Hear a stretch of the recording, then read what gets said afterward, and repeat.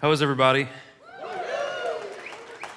So if you're new to the church, we typically go through whole books of the Bible. We are in the book of Revelation right now, and we've done 3 lessons. We did an intro, chapter 1 and 2. We'll do chapter 3 next week. And of course, we're taking a break this week to do baptism, which fortunately for all of you, you all got baptized on the way in, so we're good. I don't even have to teach this lesson, right? Everyone's good. That was a bad joke. I used it last night too. No one laughed.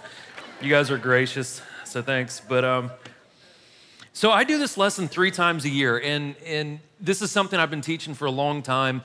And some people wonder why I teach the same lesson 3 times a year. And every time I teach it, I ask myself, should I revamp it or should I do something different with it? And I don't. I change the pictures out and put new pictures in, but that's about it. And the reason why, well, and I'll explain to you why we do this 3 times. One is I want people to have a proper understanding of what it means to be baptized. This is a huge part of your walk with Christ. If you choose to be a Christian, baptism is a big deal, and I hope to show you that today.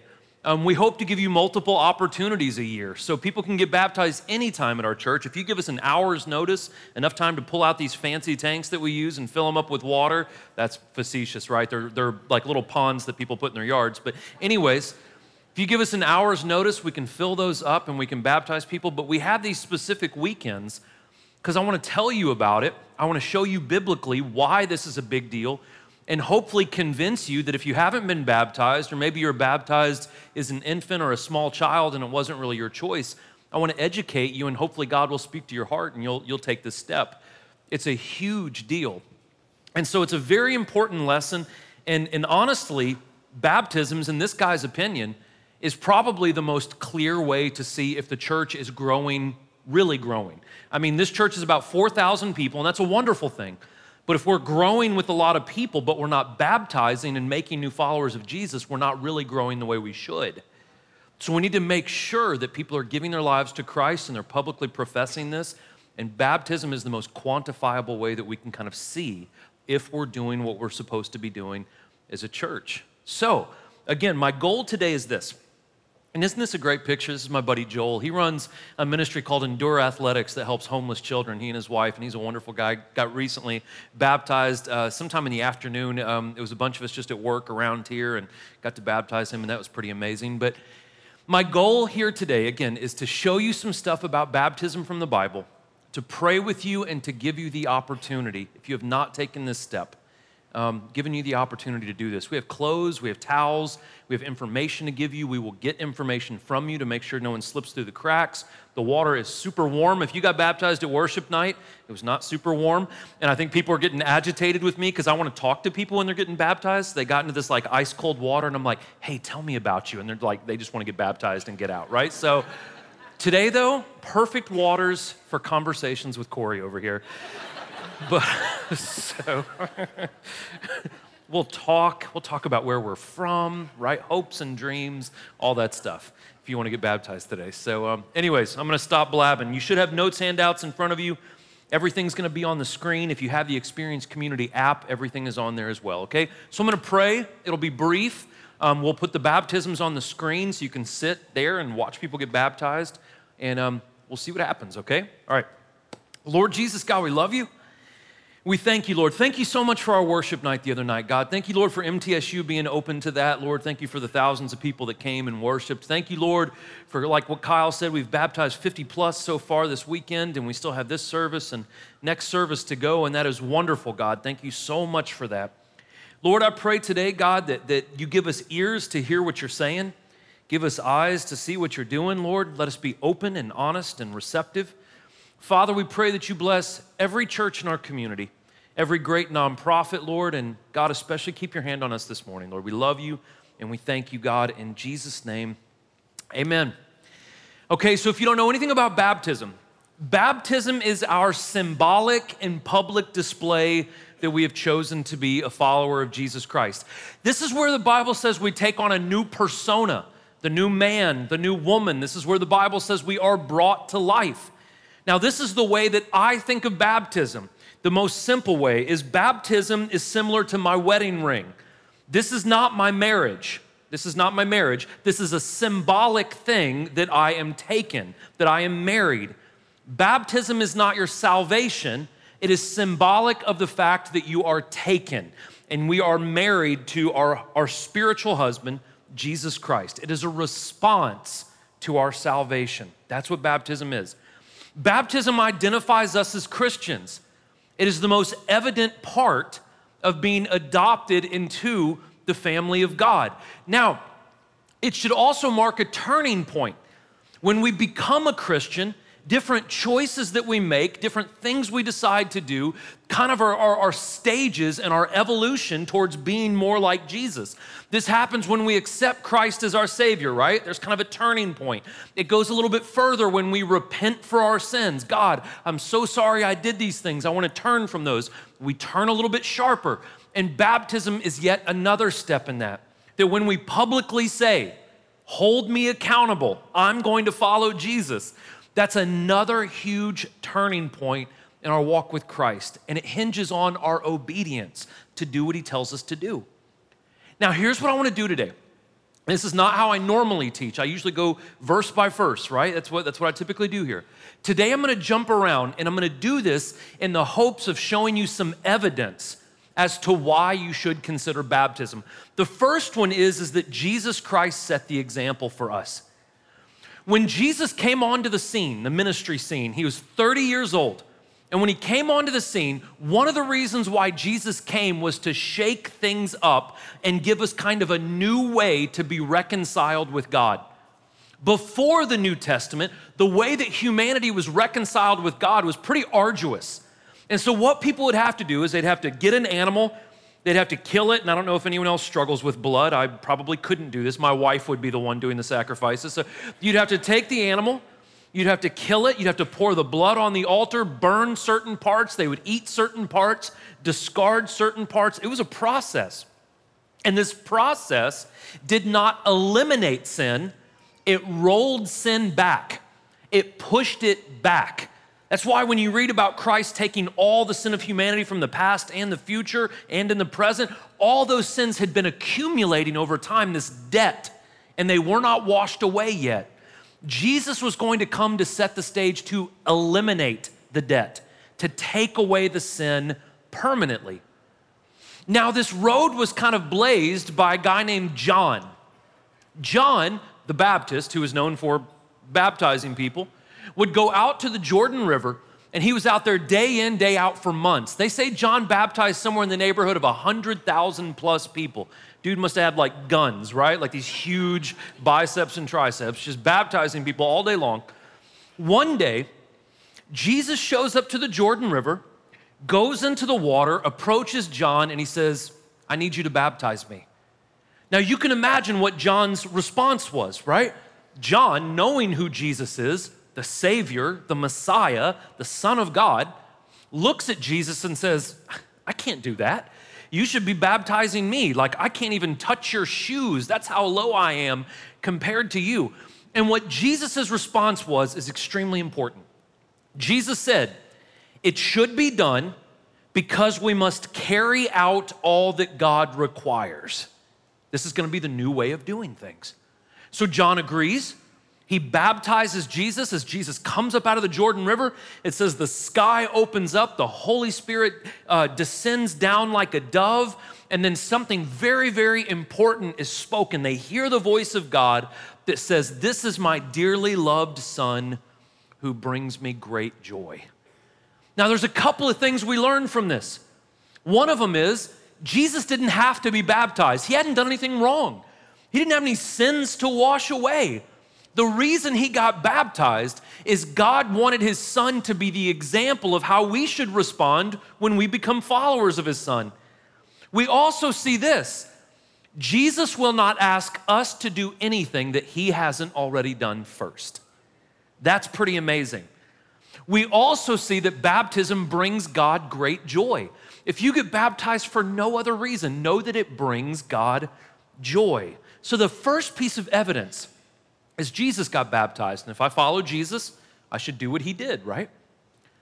The second piece of evidence is that there is an activation that takes place in our life when we are baptized. So a relationship with Jesus, contrary to how we kind of live sometimes, A relationship with Jesus is a process. I keep using the word evolution. I don't mean that in any scary way, like, stay in your seats. That we evolve and we start to look more like God. And this is a process. It takes a long time. This process of evolution towards God is called sanctification. That over time we are set apart for God to use us. And choices that we make during our relationship activate promises that God has for us. Now, I know all of you are scholars in the book of Acts because you were here when I taught the book of Acts. It's hidden in your heart. You remember it word for word in your mind. It's good.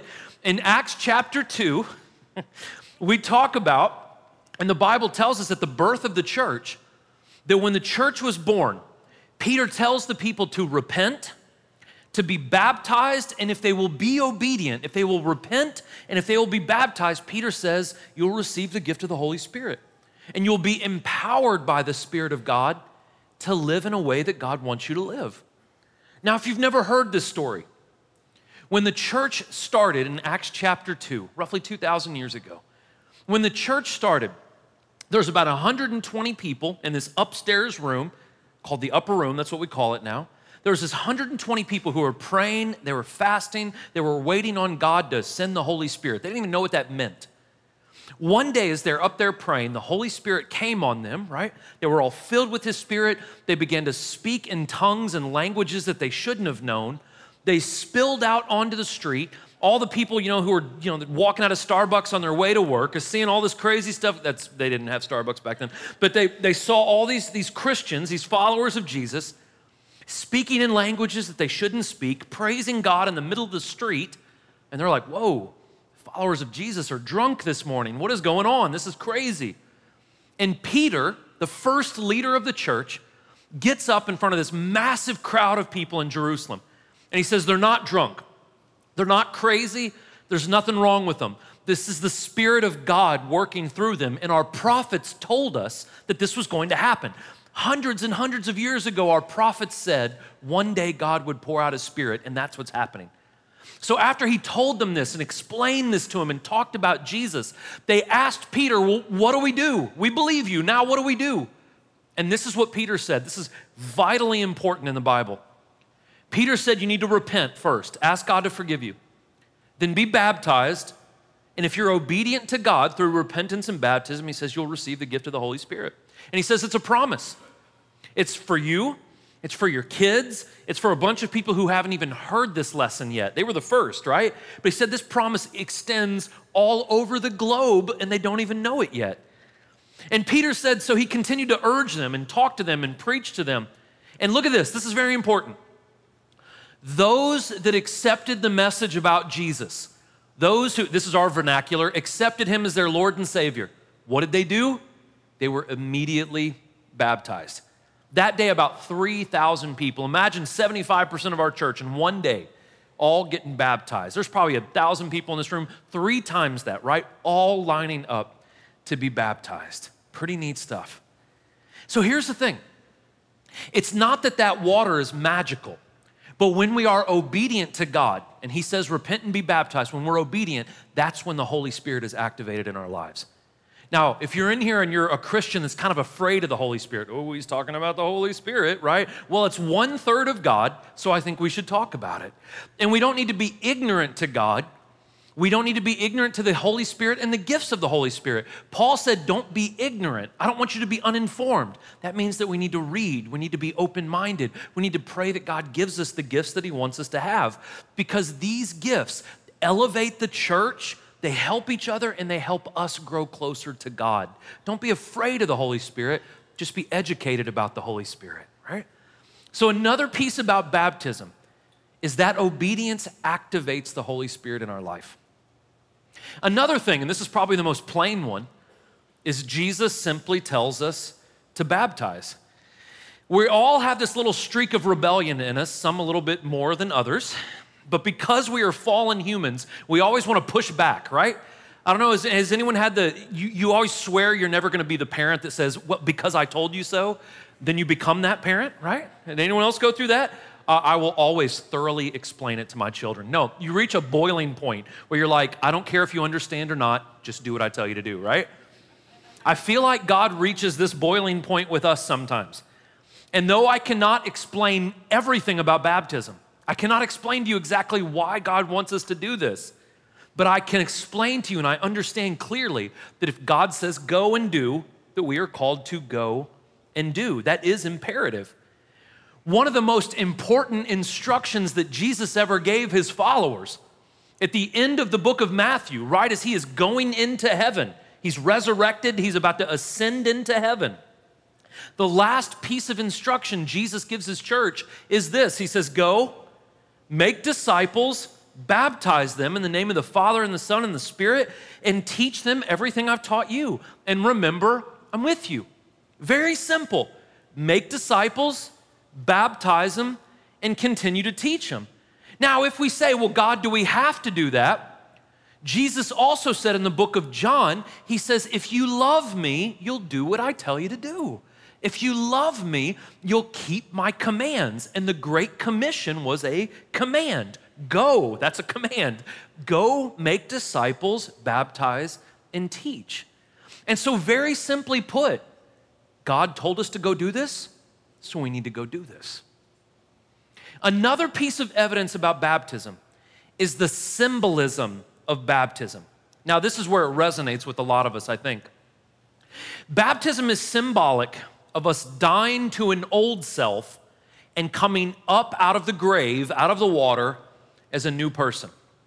Now, if you get baptized today, that doesn't mean when you walk out the door that there's gonna be like a huge rainbow sunshine, your mortgage is paid off, and you can eat donuts all day and have a six-pack. That's not what that means, right? You're still gonna get fat if you eat donuts, you'll probably still have a mortgage, and it'll probably still be raining. So all those things will still be going on, but those things are not affected by the fact that you have been changed. You are different. You're still gonna have struggles. You're not gonna be perfect. But when we go into the waters of baptism with the right heart, the Bible says that when we come up out of that, we are no longer slaves to our former selves. We have God's help. We have God's guidance. Look at what the Bible says about this. Paul says, are you unaware that all of us who are baptized into Jesus were baptized into his death? Here's the symbolism. We go down into the water, death, burial, right? Therefore, when we're buried with him in baptism, in order that Christ was raised from the dead from the glory of the Father. So when we come up, it's like when Christ was risen from the dead. And it says when we do that, we can walk in a new way of life. We can live differently, not because we're good, but because we have the Holy Spirit that is good in us. We can live a new way. For if we have been joined with him in the likeness of his death, certainly we'll be joined with him in the likeness of his resurrection. For we know that our old self is crucified. Look at that verbiage. The old you isn't waiting around the corner. The old you isn't put in the closet just kind of waiting to come out later. The old you is violently murdered. It is dead. It is put to death in order that sin's dominion over the body be abolished. It's gone. Again, that doesn't mean you're perfect, but it means that you can go to God, ask for forgiveness, and you can gravitate and start to live more like Jesus. And baptism is a part of that. Now, when we baptize you here, we always pray Jesus' name over you. Now, let me be clear about something. I come from a denomination that thinks there is a certain formula by which you have to be baptized. And if you don't baptize people in that exact right formula, the baptism is null and void. It's no good. Now, Romans chapter 8 tells us that that is garbage when it says that no one can pluck you out of the Father's hands. So if you go into baptism with a proper heart, the genuineness of your heart, nothing I say can thwart your salvation. It's between you and the Lord. I'm just the guy dunking you, right? Now, after saying that though, the name of Jesus is vitally important. As you are being baptized, there is only one name under heaven and in earth that can save your soul, and that's the name of Jesus Christ. So I want you to understand whose identity and whose name you are taking on. You are taking on the name of Jesus. Let me pause here for a second and tell you a little personal story about me.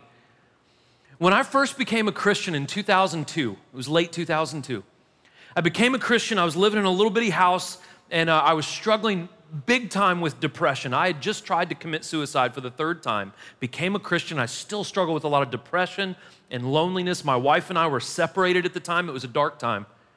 And I would sit in my room late at night, and I didn't know what to do. I didn't know how to pray, any of that.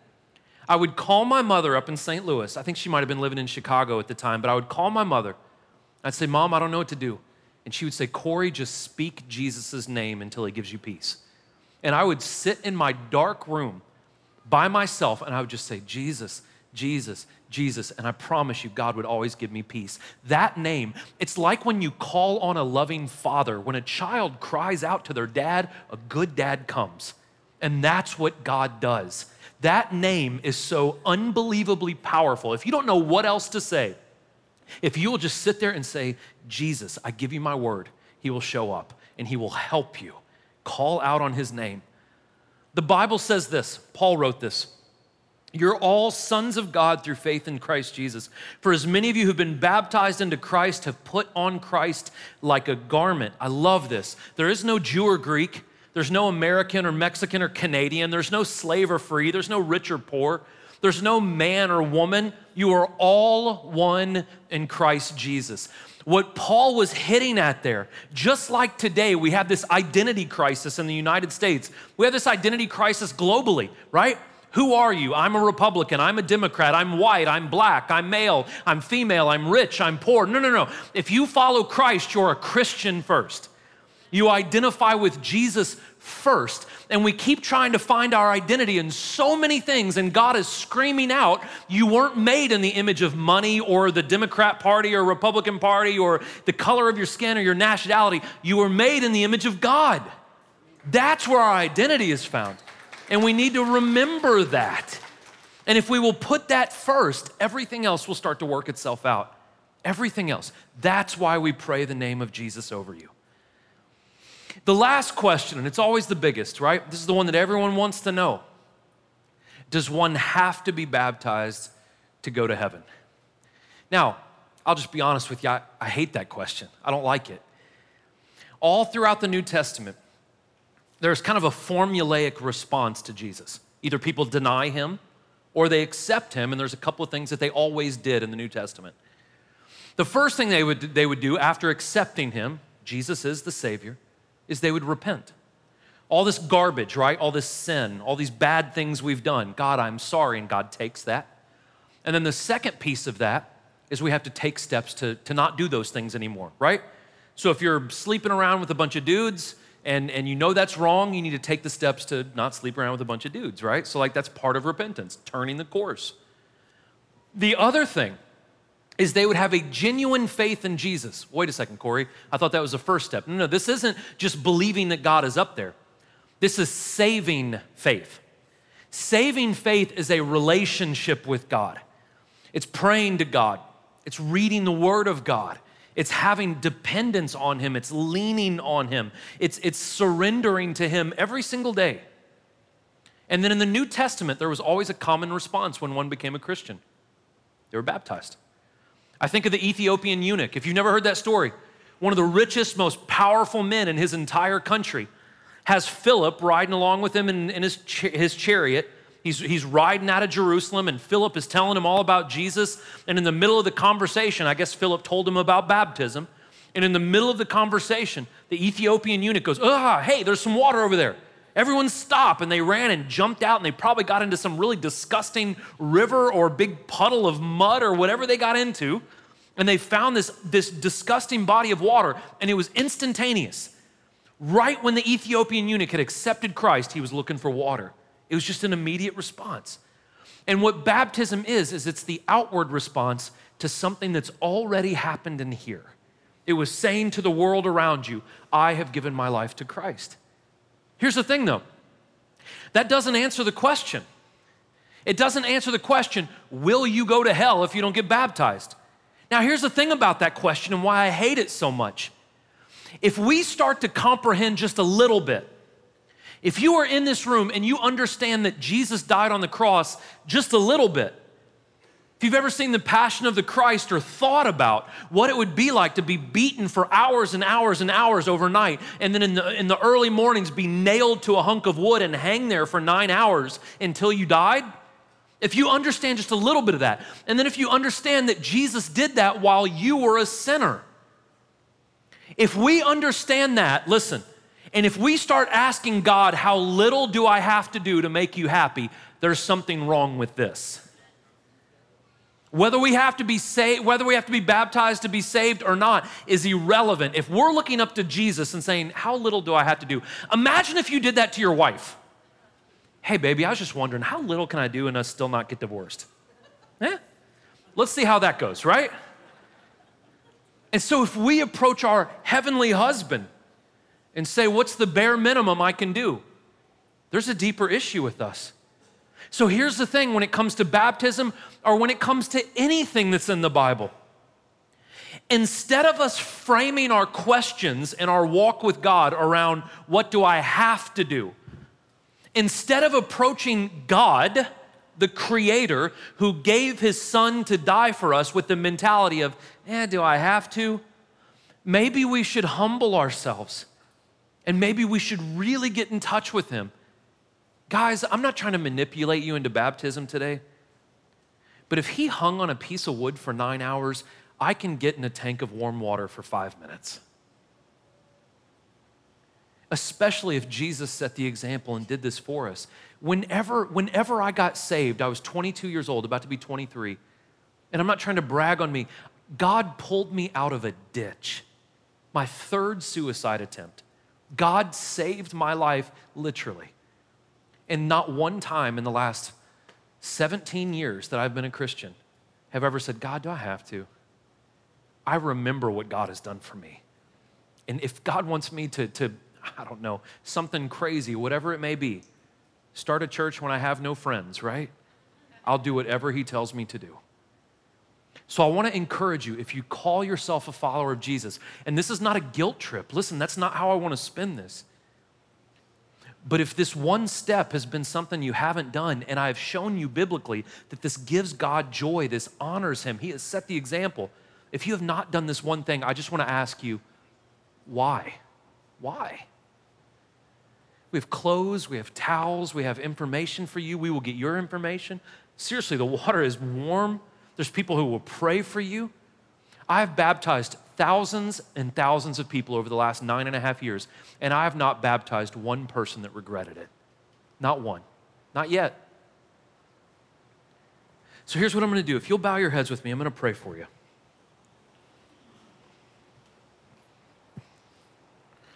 I could just make the argument that you're going to get wet here in a minute when you leave anyways, right?